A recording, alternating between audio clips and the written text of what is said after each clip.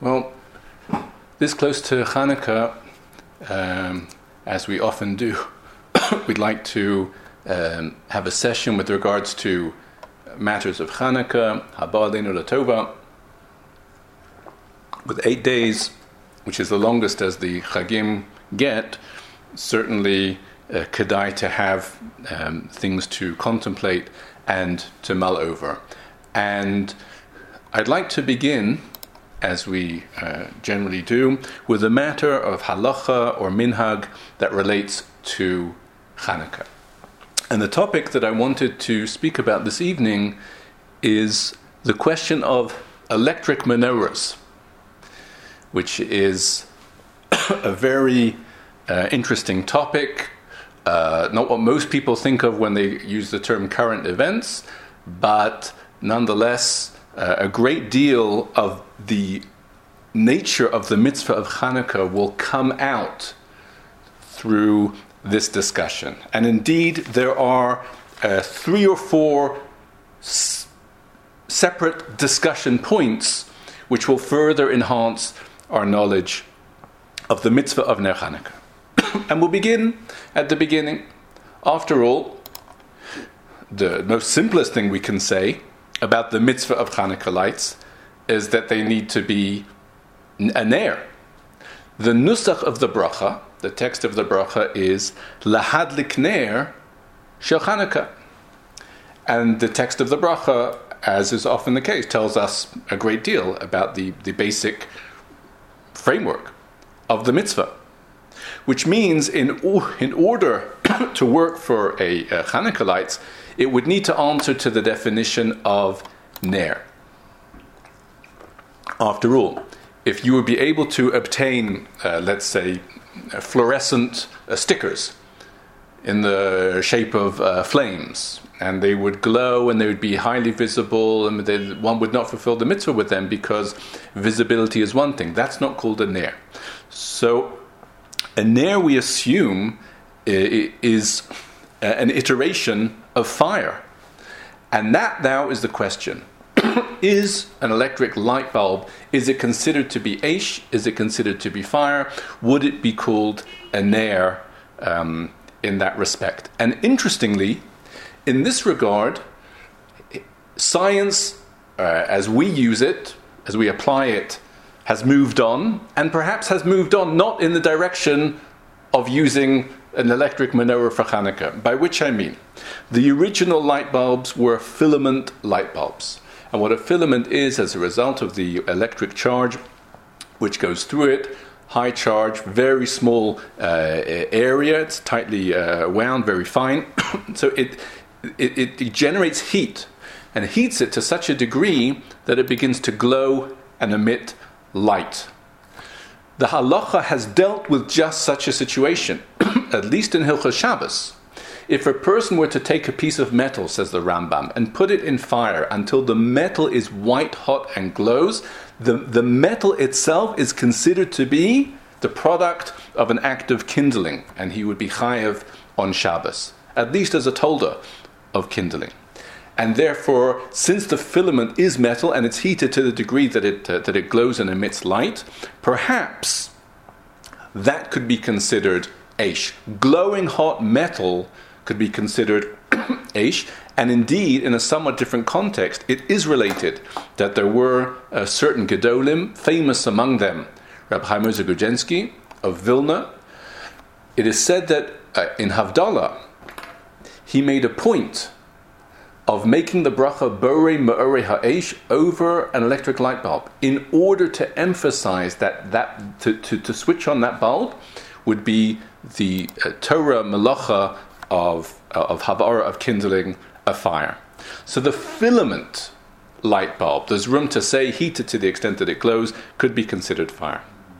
However, as we know, in more recent times, the light bulbs that are in vogue are not filament light bulbs. They're still around, but it's much more LED. It's much more what's called cold light. The current causes the whatever gases or materials in there to glow and emit light. But it's not a product of heat. I mean, you can hold on to the light bulb, and it's might warm up a little bit, but certainly it's not the heat that makes it glow. Which means presumably that type of light bulb which people use nowadays, and it's for a reason that it doesn't heat up. It's in order to save electricity. That's the great chokhmah, which is good for your light bulbs, not good for your menorah, because it now has nothing to do with fire. And so, based on this discussion so far, it would emerge that perhaps a filament light bulb, which is heated till it glows, could be considered eish, but the more gas fluorescent and LED, which are much more in vogue, they would not so. But to come back to the fluorescent light bulb, the filament light bulb itself, as if to say, well, that's fire, that glows till it's red hot or white hot, that emits light. Is it immediately straightforward that it is acceptable? Not so. One of the first Gedolim to talk about the question of an electric menorah was Reb Shlomo Zalman Auerbach, and he did so when he was yet in his 20s. He wrote a sefer, and it was one of the first treatises of its kind of electricity. It's called Me'orei Eish, and it has haskamas from Rav Kook and from Reb Chaim Grudensky and so on. And he discusses electricity and all of its manifestations with regards to halacha. And Reb Shlomo Zalman raises another point. In addition to the requirement that the menorah be a ner, there is another requirement, and that is, why do we light the menorah? Zecher lemikdash. So in addition to answering to the definition of what would be called fire, it also needs, perhaps, to be critically comparable to the way the menorah was lit in the Beis HaMikdash. And how was the menorah lit in the Beis HaMikdash? Well, two components. A wick that drew off fuel, that consumes fuel. That's how it glows. An electric light bulb, and again, filaments back in the day, is just, in a sense, the wick. It's just the thing that glows. But you don't have the fuel that's being consumed, not in the light bulb. It's true, of course, fuel needs to be consumed to produce the electricity. That's sometimes something we tend to forget. We focus on the electricity. Al tistakel b'light bulb, ela by how did it get there? But that's already the history of how the electricity is there. But at that point, it's an electric charge. All you have is the equivalent of the filament, is of the wick, and maybe that's not Zecher LeMikdash. In the Beis HaMikdash, there was wick and fuel. Here, it's just the wick that glows. It would be the equivalent of finding a stick that you can set on fire for half an hour, with nothing other than the entity itself burning. Maybe that's not okay. It is true, says Reb Shlomo Zalman, as we know, that although ideally one uses oil, olive oil, but you can use candles. Now, candles are also not exactly like the menorah, and still they're okay. So that could be for one of two reasons. If we need Zecher LeMikdash, why is a candle acceptable? One could conclude in one of two directions. Either A, that ultimately, although desired, Zecher LeMikdash is not absolutely necessary, and therefore a candle doesn't have it, but b'di'evid, you don't need it. Or alternatively, perhaps you always need Zecher LeMikdash. The reason why a candle is acceptable is because you do have a wick with the fuel. It's just the fuel is not a liquid that the wick is dipped into, it's solidified around it, but at the end of the day, you have those two components. So it's a very interesting way of understanding or asking the question why candles are acceptable. Either A, again, you don't have Zecher LeMikdash, but you don't necessarily need it critically, or B, you do need it, and you have it with the wax that's around the wick. What difference would that make? Says Reb Shlomo Zalman, the reason why a candle is acceptable would determine whether an electric light bulb is acceptable. If we say that what we learned from a candle is that if necessary, you can dispense with Zecher LeMikdash and still fulfill the mitzvah, just like a candle does, well then an electric light bulb also, filament, would be acceptable. But if the reason why a candle works for the mitzvah is because you always need Zeicher LeMikdash, but you have it. The wax solidified around the wick is the fuel. Well, in an electric light bulb, you don't have that, and therefore it wouldn't be okay. What's very interesting is the closest we could get to a halachic precedent in the responsa is a tshuva of the Beis Yitzchak. The Beis Yitzchak, Rabbi Yitzchak Shmelkes of Lvov, one of the great poskim of Poland in the 1800s, if I'm not mistaken, Rav Meir Shapira traveled to the Beis Yitzchak to get smicha from him. And the Beis Yitzchak was asked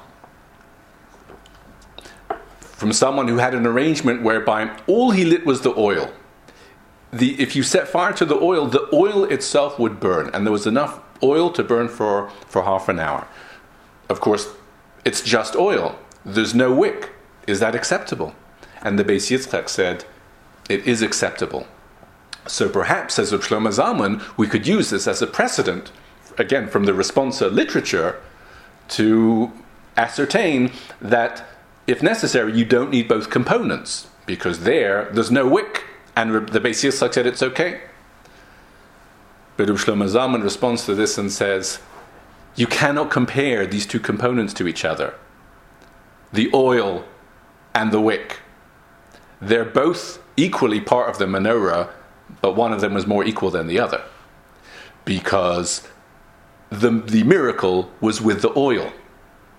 So as much as they're both partners in the menorah, I think if we could use the terminology, the oil is the senior partner, the wick is the junior partner.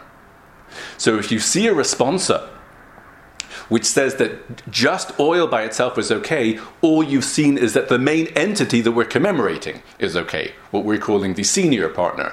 You could not infer from there that if you only had the junior partner, just the wick, like the filament in the light bulb, that it would be equally okay.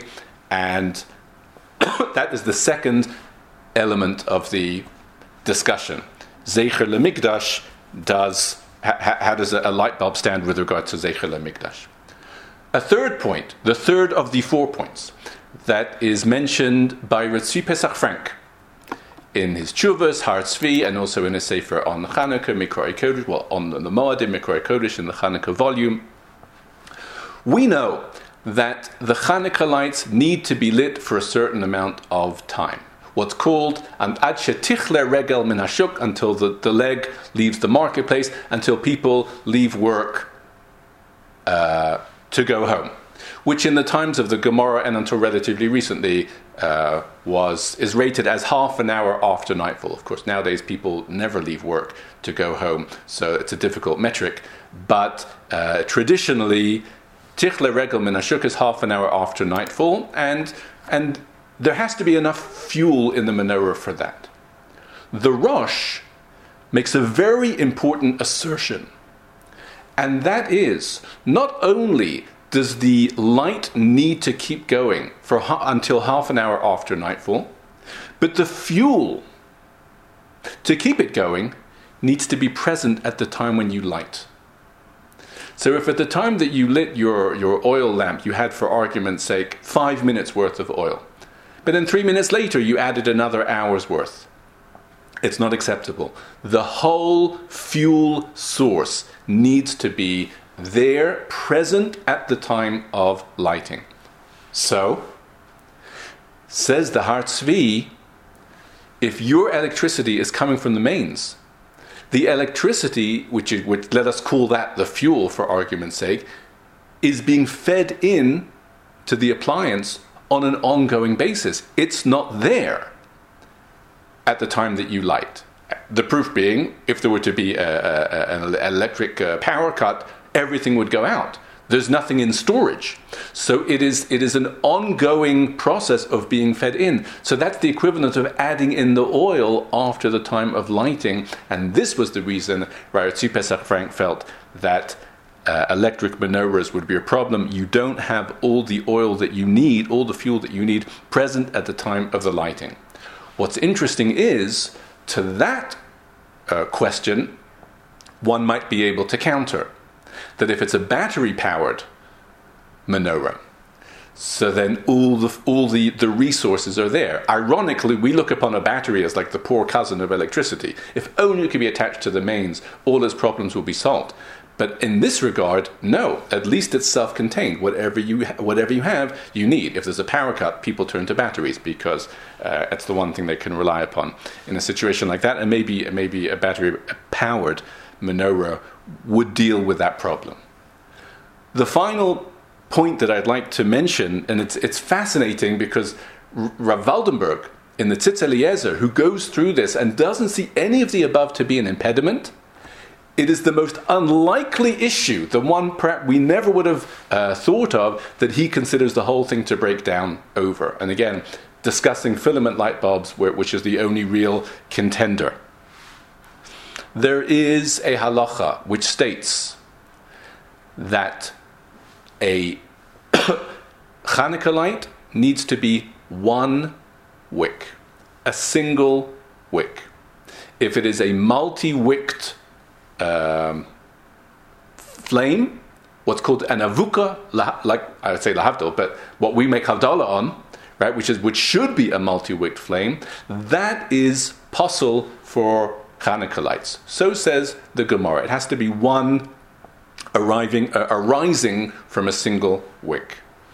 And says Rav Waldenberg, in his estimation, because the way a filament light bulb works is that the coil, the filament, is wrapped so many times, coiled around, and that's really how the light comes out, he considers that to be a multi-wicked candle. And the light that emerges from all of it would be considered like an avuka, and it's so close to the end for Waldenberg, that's where it breaks down. And so, these are some of the, dare I say, highlights of the discussion of an electric menorah. Tachlis, halacha l'maisa or hanhaga l'maisa. I don't believe there are any poskim who say that one is lechatchila able to use an electric light bulb. And even b'di'eved, it's not considered, according to most, that one would have fulfilled the mitzvah. If one were to be in a situation where lighting an actual flame is not an option, which could be, for example, depending on the setting, if someone is unfortunately in hospital and they don't allow live flames in the room, or if he's traveling, depending on what he's traveling in, and by plane, assuming there's an obligation of Chanukah lights for someone traveling by plane through the night. They're also not so partial to live flames in airplanes. And therefore, the recommendation is to take a battery-powered light source and to turn it on for half an hour. Zeicher. If the mitzvah of Chanukah is Zeicher LeMikdash, so even if you don't have the mitzvah, but at least Zeicher LeMitzvah, but one certainly would not make a bracha. And indeed, according to many poskim, even if one had no other choice but used a battery-powered light for menorah and then came into possession of a match and lights and candles, etc., they would light again with a bracha, because the electric, the most it can do is a zeicher, but not the actual mitzvah itself. So these are some of the very interesting, and again, although the answer ultimately, not surprisingly, is no, but we gained a great deal understanding why the things that we do use, why they are yes, and what you need. And that was really the testing ground for why ultimately an electric light bulb would not be good enough for a menorah. Okay, moving on to more thematic aspects of Chanukah, and of course, but staying very much within the menorah, which is the centerpiece mitzvah-wise. It's the center object of the menorah. And it's really central to the story of Chanukah. I mean, it's not an accident that the mitzvah is to light the menorah. The menorah was the centerpiece of the rededication of the Beis Hamikdash, although there was a general rededication, Chanukas HaMizbeach, but particular emphasis was lit on the way they lit the menorah, with the oil, with the 1 day and the 8 days, and it's not surprising that this is the case, because the menorah represents the illumination of Torah. We say ner mitzvah, Torah or. And in fact, this even makes it into the Shulchan Aruch, this idea that the menorah represents the wisdom of Torah.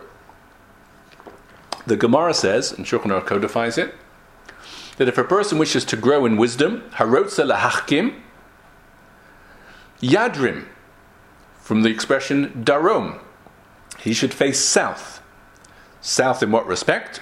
When he's davening his Shemona Esrei, and most people faced east to Mizrach, so he should face south, whether he should face southeast, or how exactly he works. But why? Because the menorah was in the southern part of the sanctuary of the Beis HaMikdash, and therefore he should turn in the direction, incline himself in the direction of the menorah if he wishes to attain wisdom. Needless to say, he's also encouraged to learn Torah, but as an act that will help him on his way, give him a bit of a boost. Harotze lahachkim yadrim. And as such, we know that the core contention, really, certainly which led to the confrontation on Chanukah, was the issue of Torah. As we say, to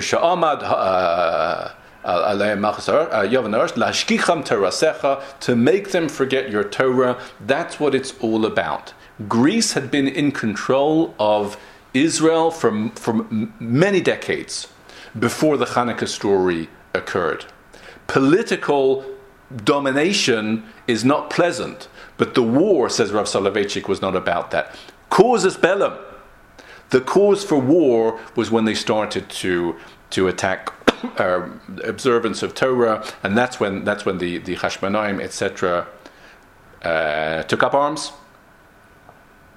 So if the point of contention between Greece and Israel, or the aspect of Greece that met us and Israel, is the war over Torah, so how appropriate it is that the vessel that now is the centerpiece of the celebration of our victory is the menorah, which is the symbol of Torah.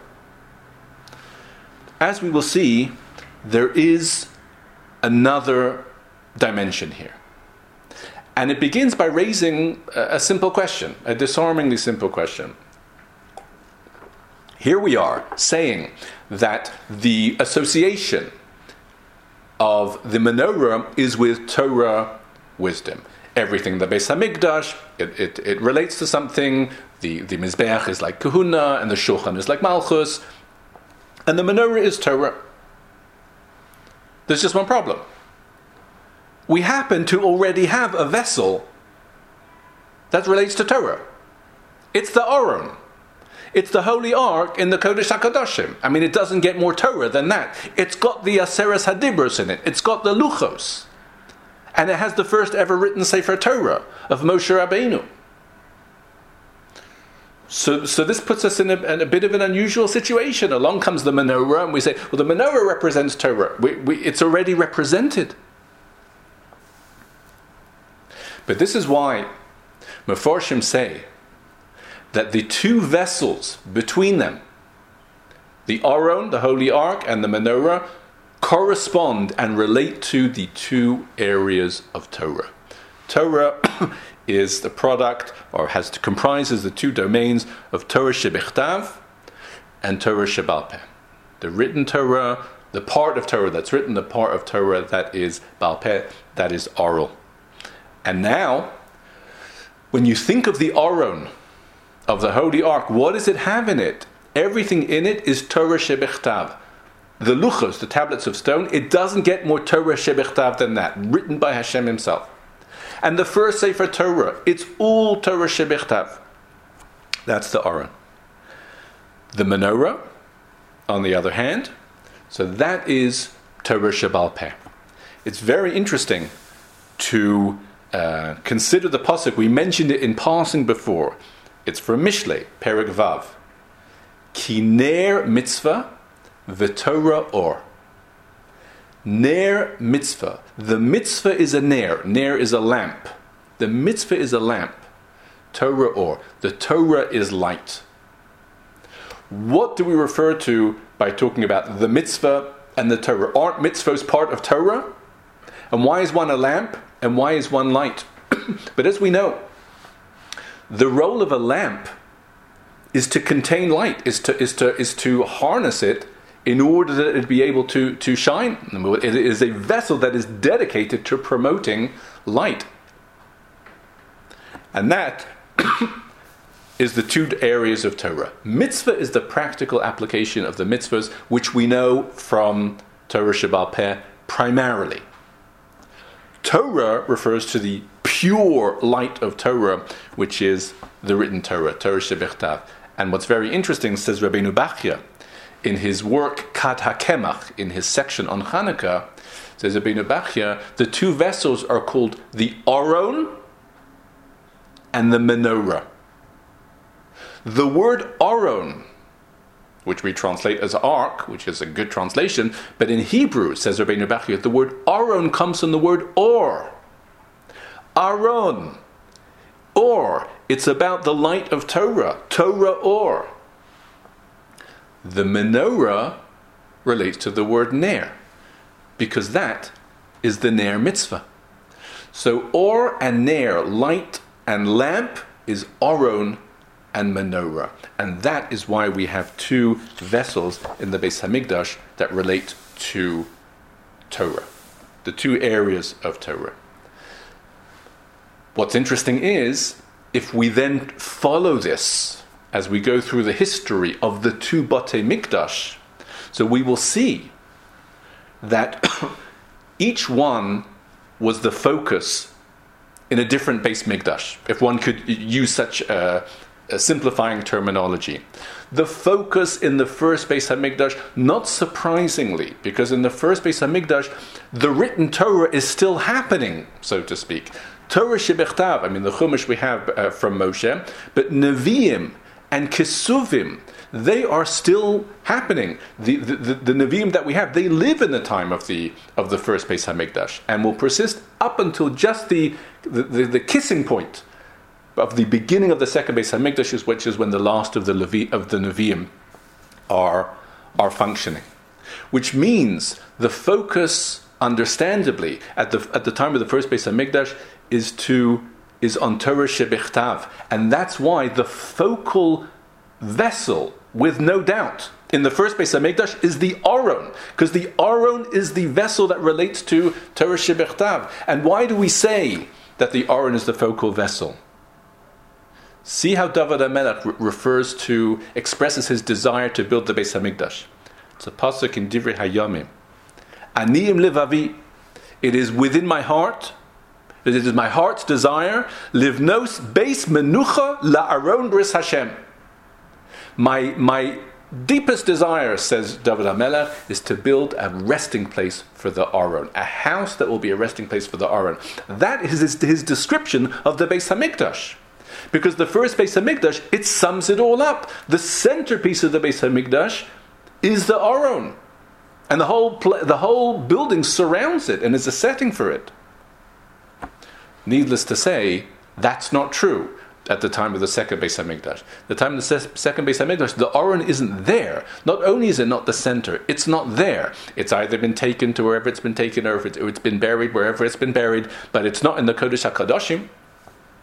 And at that point, corresponding to the emerging focus on Torah Sheba'al Peh, with the Mishnayos and with so on and so forth, collecting all of the traditions and more discussions, etc. So the focus becomes the menorah. And enter now Chanukah, in the time of the second Beis Hamikdash, where the focus is the menorah. It's not just a historical coincidence. There is something else. There is a concept called bris Torah. Hashem says, it talks about establishing a covenant with the Jewish people. Al pi hadvarim ha'ele karati bris im Yisrael, says the pasuk in Parshas Ki Sisa. The Gemara in Gittin, Daf Samach makes the statement, it's Rabbi Yochanan in the Gemara, that the primary basis of the covenant of Torah between Hashem and the Jewish people is Torah Sheba'al Peh. Lo karas HaKadosh Baruch Hu bris im Yisrael ela al Torah Sheba'al Peh. And the question is, Why? I mean, how can one say such a thing? You have Hashem's own words in the Chumash, and then you have the expositions of Torah Sheba'al Peh and other received halachas, and Rabbi Yochanan says the primary covenant is Torah Sheba'al Peh. How is that so? The Maharal explains. Maharal in his Chedush Agodos Tegitin and in the Sefer Tiferes Yisrael. The concept of a bris. What is the defining characteristic of a bris? It's not just an arrangement between two sides.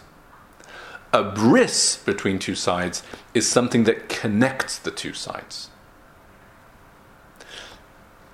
The concept of bris Torah is what connects us to Torah, or what, more correctly, what connects us to Hashem through the Torah.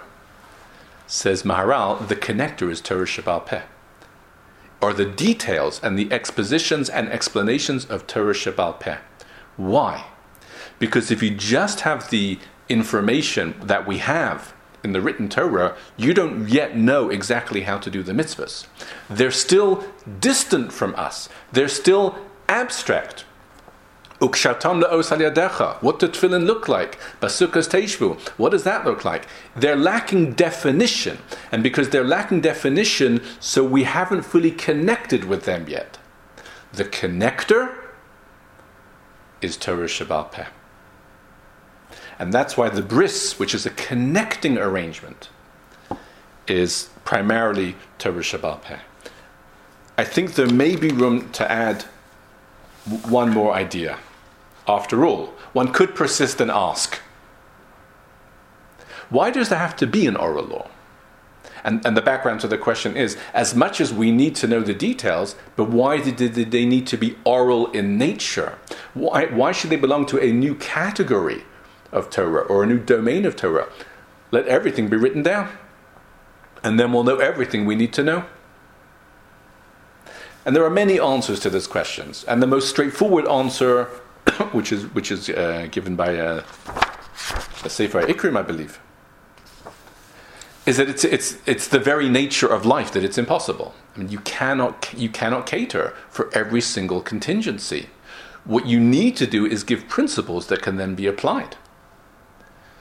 But that it's really up to the Chachamim of each generation. Because there's no way, I mean, we say no way, nothing's impossible, but it's not feasible, it's unwieldy.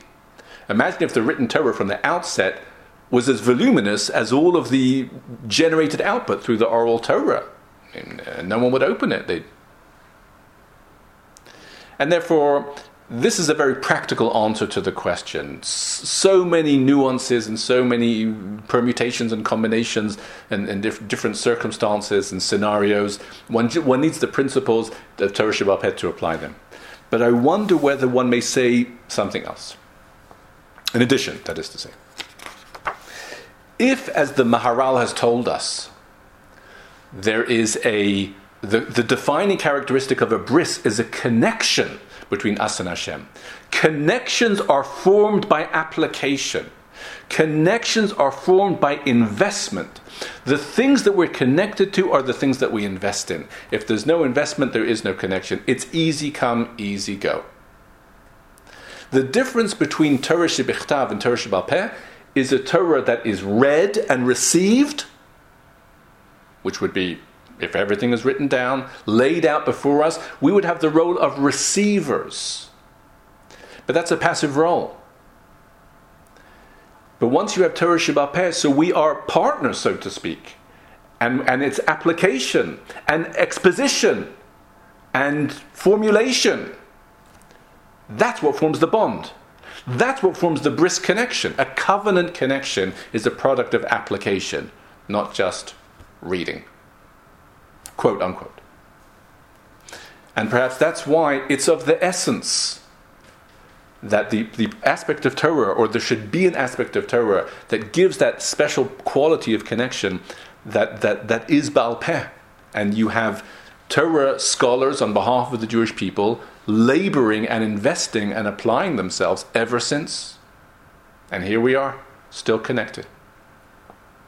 And this will give us a deeper insight into something that's considered to be one of the great tragedies of, let's call it, the pre-Chanukah story. Namely, the translation of Torah into Greek. What became known as the Septuaginta, the Targum Hashivim. Now, we tend to put all of Greece together, which obviously is not correct. They split up into different factions. They warred as much with each other as with anyone else. And the land of Israel was often caught in the middle, north and south. But for a time, we belonged to the south. By south, that means the Egyptian Greeks. And Ptolemy, King Ptolemy II, he ordered that the Torah be translated into Greek. And the Gemara says it was a terrible, terrible time. It was a terrible event. The way the Medrash describes it, darkness descended into the world. It was an absolutely terrible situation to have to translate the Torah into Greek. And we may well ask, why is it considered such a terrible thing? Let the Greeks have access to Torah. Is it not true that the Torah was meant to be translated into what's called 70 languages? As we entered the land of Israel, that it was translated into all the languages that were available. It's considered to be a positive thing. How can a positive thing be such a tragedy? But one of the important answers to this question is, translating the Torah into another language, is that a good idea? Is it good for the Jews or bad for the Jews? Is it a good idea or not? It depends who's meant to learn it now in this translation. If the nations of the world have access to the Torah's message, and would that they did, that is a very positive thing for them. And if it needs to be translated into their language, so be it. It's a good outcome for them. The tragedy of translating the Torah into Greek is not that the Greeks would then study Torah in Greek. It's they wanted everyone to study Torah then in Greek, including the Jewish people. And what's the first casualty of such a translation? Torah Sheba'al Peh. There is no longer any Torah Sheba'al Peh. Because what is Torah Sheba'al Peh if not an exposition of the verses? There is no concept of expounding verses which have been translated into a different language. All of the nuance and all of the detail and all of the parameters of how Torah Sheba'al Peh works can only work in Lashon HaKodesh. So, and the non-Jews, they don't necessarily need, the nations of the world, they don't need Torah Sheba'al Peh. So for them, the Torah hopefully will not be lost in translation, the basic message of the written Torah. But for the Jewish people to then start learning Torah in Greek, so that's the end of Torah Sheba'al Peh. And if it's the end of the Torah Sheba'al Peh, it is in a sense the end of the Jewish people, because they have lost their distinct connection with Hashem. Not the end, chas v'shalom, of the Jewish people, but they're forfeiting the bris Torah that connects them to Hashem. So ironically, Ptolemy's 200 years before the Chanukah story, or however long it was, Ptolemy's decree to translate the Torah into Greek, and Antiochus from the north, his subsequent decree against learning Torah, they actually intersect. They're one and the same. Because what they both have as their enemy is the Jewish people learning Torah as it was originally given to them. And achar hadvarim ha'eleh, we can now come to consider one of the basic questions. I'm not sure, it depends how one asks it and what one does with it. But certainly it is part of the discourse of Chanukah. There is no organized formulation of the laws of Chanukah in the Mishnah. It is mentioned in passing, I believe, 6 times, but each time as if we really... to when do you bring Bikurim? Until Chanukah. I mean, that's not Chanukah. It's mentioned in the Mishnah. And if you cause someone's house or something to catch fire because you came into contact with this fire, does it make a difference if the fire was outside because it's Chanukah? I mean, these are references in the Mishnah, but this is not the core laws of Chanukah. So why are there no Mishnayos? Megillah has a whole Masechta. Not that the whole Masechta deals with Megillah, but plenty does. So why is Chanukah missing from the Mishnah? That is an age-old question. And many, many answers have been given. An interesting answer, perhaps a practical answer, is given by the Chida in his Sefer Devarim Achadim.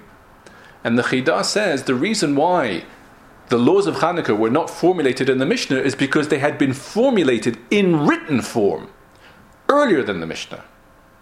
One of the earlier works that we have before the Mishnah is called Megillas Ta'anis. Megillas Ta'anis, not as its name suggests, are days when one is not allowed to fast because they are special days in the Jewish year, and it goes through each of them. And among them, Chanukah. And there you will find the laws of Chanukah in Megillas Ta'anis. And Megillas Ta'anis was committed to writing before the Mishnah. And that, says the Chida, very simply, is why there is no Mishnayos, because it was already in written format pre-Mishnah in this work called Megillas Ta'anis. Without getting into too many details, the only qualification or additional comment there is that Megillas Ta'anis itself is very short and it only really mentions the days. Everything else is a commentary in Hebrew that was added later on, including, which means if you look at Megillas Ta'anis, its reference to Chanukah, it's 2 lines and basically says on the 25th of Kislev, it's 8 days of start the 8 days of Chanukah, don't fast and don't give hespedim. That's all it says. The accompanying commentary, which gives you all the halachas that we know, where should the menorah be? So there was a commentary added to Megillas Ta'anis. The Chida assumes that commentary also was written prior to the Mishnah necessarily. Otherwise, it's not enough that Megillas Ta'anis itself, the original work, was written before the Mishnah. That accompanying parish, which clearly goes back to antiquity, but predates the Mishnah itself. I will mention, because I can't not mention, even though it's a very, very big chiddush, it is said in the name of the Chasam Sofer. The Chasam Sofer himself does not write this, but it is mentioned in his name by 2 separate places. It's a big chiddush. But it's part of Chanukah. That, as we know, Ramban is critical of the Chashmonaim for keeping on the Malchus. Because Malchus should really be ultimately in the domain of Shevet Yehuda, Lo Yoser Shevet Yehuda, and as much as they needed to save the Jewish people, because no one else was doing it, and they needed to take, let's call it interim control, they should have handed it over to Yehuda at a certain point, as soon as possible, says Ramban, in which they did not. Rambam does not seem to have any such critical view of the Chashmonaim. He seems to say that we celebrate the fact that the Malchus came back to the Kohanim. So not everyone agrees with Ramban, but the Ramban does.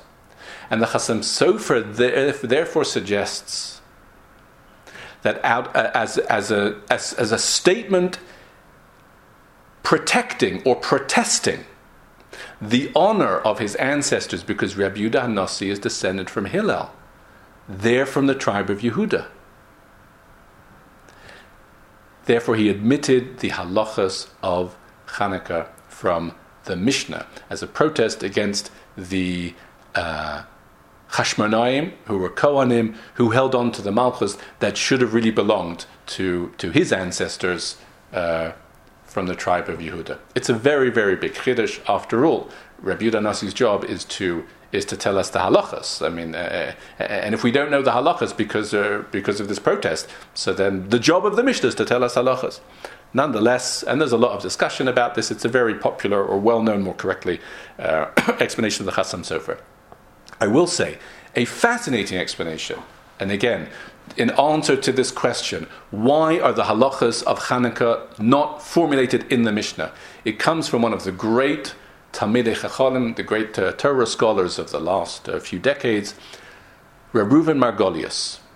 Reb Reuven Margolius, a very unusual person, wrote many, many Sfarim, and one of those people that just seem to have known everything. And he has a volume called Yesod HaMishnah V'Arichosa, and he suggests as follows. Why is the Mishnah written when it is? Well, we assume that people began to forget, and it needed to be done. It needed to be committed to writing before it would be forgotten completely. And that's not necessarily not the case. But Rev. Margolius argues there's another catalyst for writing down the Mishnah, and that is by the time the Mishnah came to be written down, Rome is now very much in control of the Jewish people, and we know that Rome expressed an interest in Jewish law. It's kind of interesting that Ptolemy, representing Greece, wanted the Torah to be translated into Greek, but for purposes of review, there was pressure from Rome, says Rabbi Margolius, to have a written formulation of Jewish law, and that, he suggests, is the catalyst for the committing of the writing of the Mishnah. So, if you understand that one of the significant reasons for writing the Mishnah is in order that Rome would be able to review it, says Rabbi Margolius, it's probably not that hard to understand why one of the areas of halacha that is missing and not written about in the Mishnah is the story of Chanukah, which the Roman Empire would probably not find so geschmack, because it is basically the story of religious zealots taking on the occupying empire and routing them. And this is an annual celebration where we always remember those glorious days when we routed the invaders. That's not a set of halachas that you wish to present to the current invaders. And that, says Rabbi Margolius, is why it was left unwritten. It's in Torah Sheba'al Peh. People still know about it, but that's not the type of thing that you want Rome to read. And he further suggests this is why other areas of halacha are likewise not really discussed in the Mishnah. Tefillin, which is a very sore point for Rome, they really saw it as a national symbol. The halachas of tefillin are not explicated in the Mishnah. The halachas of gerus are not explicated in the Mishnah. Gerus was an epidemic at the time of Rome. As strange as it sounds, in droves, the finest Roman noblemen were converting to Judaism because they conquered, and they found that the people they conquered were far superior to their own culture. That's why to convert to Judaism was a punishable offense by death, and that's why there's no halachas of gerus in the Mishnayos. And this is a very, very interesting explanation of Rabbi Margolius. But to come back to our discussion, or more correctly, to weave this back into what we have been discussing. If we wish to know, and this Rav Hutner says in the Pachad Yitzchak, and Reb Shlomo Zalman Auerbach also says similarly. If you wish to know why, at least as far as possible, in the Mishnah, which is the first initial committing to writing of halacha, Chanukah is missing. If you want to know why that's so, says Rav Hutner, but just remember what Chanukah is all about. It's about fighting to preserve our special connection with Hashem. And that comes through Torah Sheba'al Peh. And therefore, as far as possible, if it's in any way that the halachas of this festival should remain Torah Sheba'al Peh. If everything else is written down, Chanukah you can remember. If you have to remember all of Shisha Sidrei Mishnah, you could have a problem. But if everything else has been written down, let this remain Torah Sheba'al Peh. Because Torah Sheba'al Peh is the connection that Chanukah is all about. And this is one of those cases where some things are better left unwritten, because it preserves the quality of the unwritten nature. Lo koras HaKadosh Baruch Hu bris ela al Torah Sheba'al Peh. So these, I think, are very thought-provoking themes to contemplate as we head towards Chanukah. And what it is nothing less than the question of what the conflict was all about. What is it that had the Hashmonaim take up arms? What is the point of confrontation? And what it means for us all these years later. Let's conclude by referring back to the lighting of the menorah itself, which in one form or another has become the center of the shiur this evening. When the Gemara discusses the background to what we call the story of Chanukah, and this is in Masechet Shabbos and Daf Kaf Aleph. It's a quotation from that accompanying commentary to Megillas Tanis, this account. So the Gemara concludes by saying, L'shana acheres, the following year after the Chanukah story, Kiva'um ve'asa'um yomim tovim, behalal v'hodah.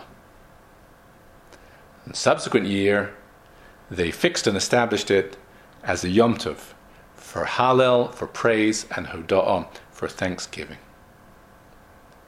And what does that mean? Well, Hallel, we know. Hallel is Hallel. And we have the mitzvah of Hallel Shalem every day of Chanukah. So that's Hallel. And what is Hoda'ah? Says Rashi, there's a special Al HaNisim prayer that we say in the Thanksgiving sections of the Shemona Esrei and of benching. The Al HaNisim is at Modim in Shemona Esrei and at Nodelecha in benching. And that's called Hoda'ah.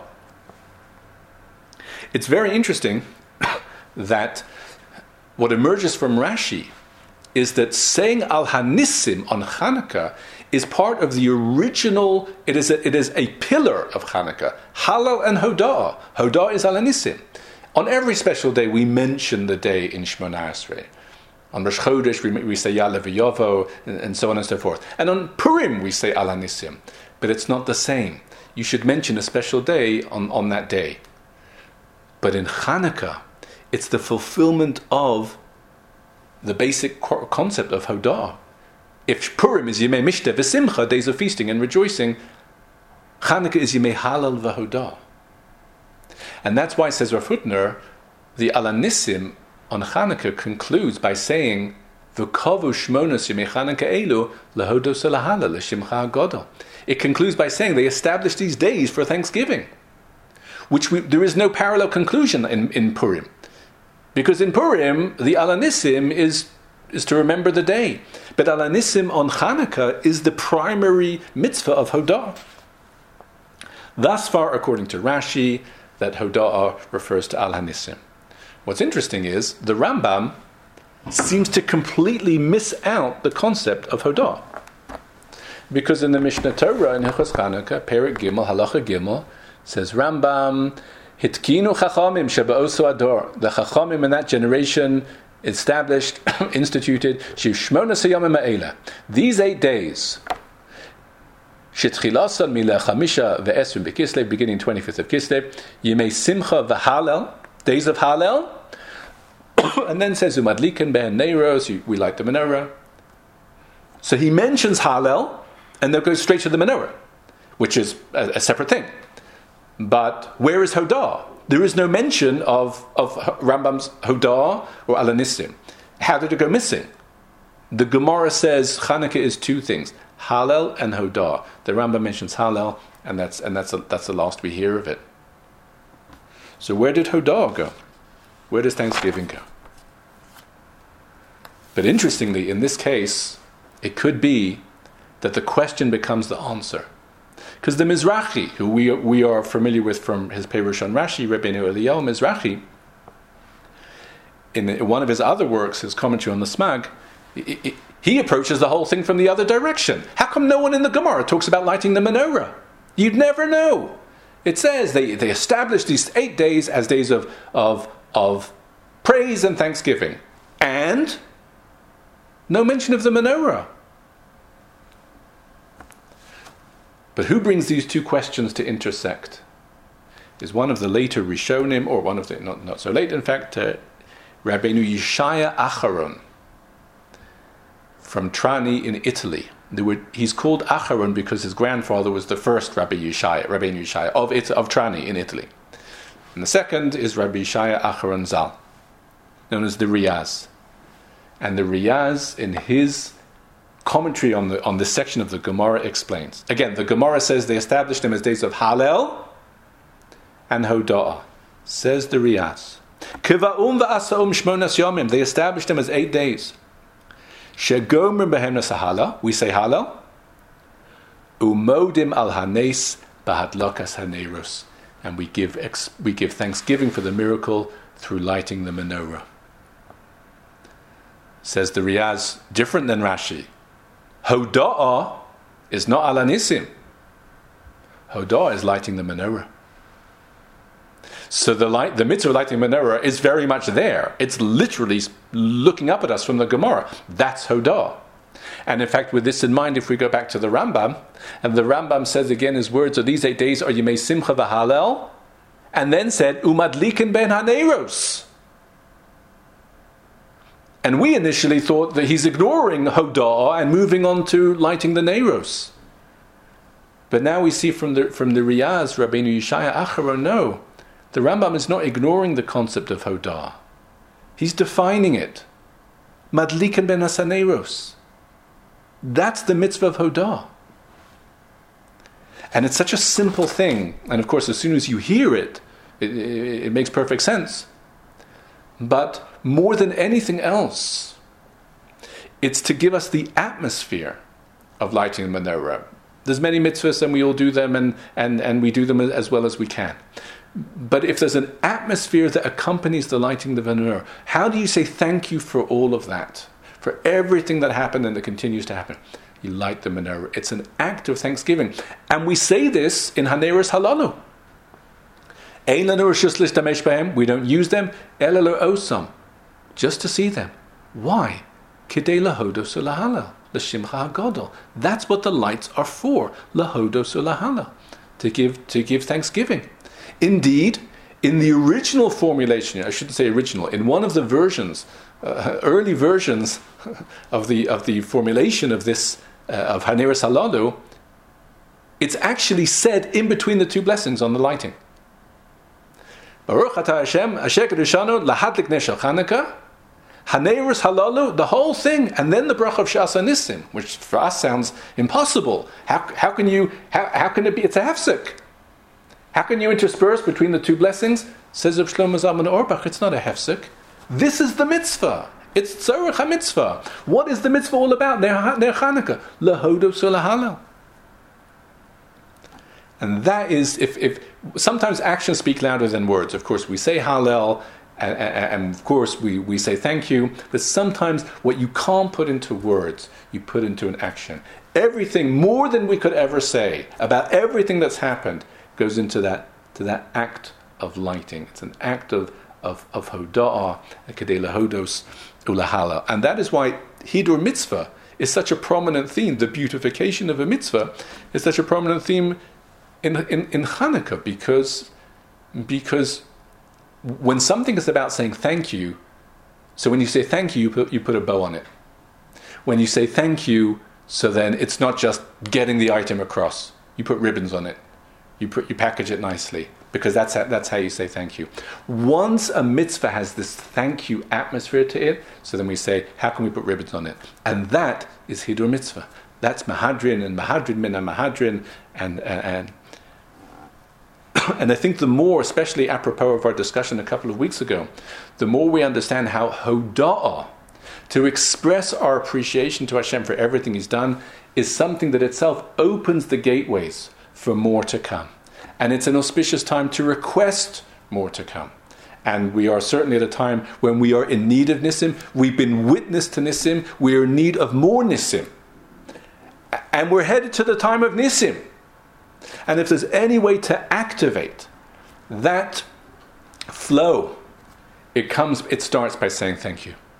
And so the more we're able to inject the atmosphere for the past and that which accompanies us, the more we can add our prayer, silent or otherwise, for that which we still hope to come. Bayamim ha'hem, bazman hazeh, and we should have besuros tovos, and what began in Chanukah should be concluded, as we say, az egmor b'shir mizmor, Chanukah samizbeach. If we look forward to the conclusion, it means we're talking about something that's already started. It has started. Chanukah began that process. We are at stages in that process. We look forward to its expedition and culmination as we all return and besimchas olam al Roshenu b'meheira b'yameinu amen. I wish you all a lichtige Chanukah, and just to mention, I forgot to mention at the beginning of the shiur, there will be no shiur next week. We'll take a break for Chanukah. We'll meet again in Mitzvah Hashem in 2 Mondays' time, the Monday of Parshas Vayigash. We should only hear besuros tovos, yeshuos v'nechamos.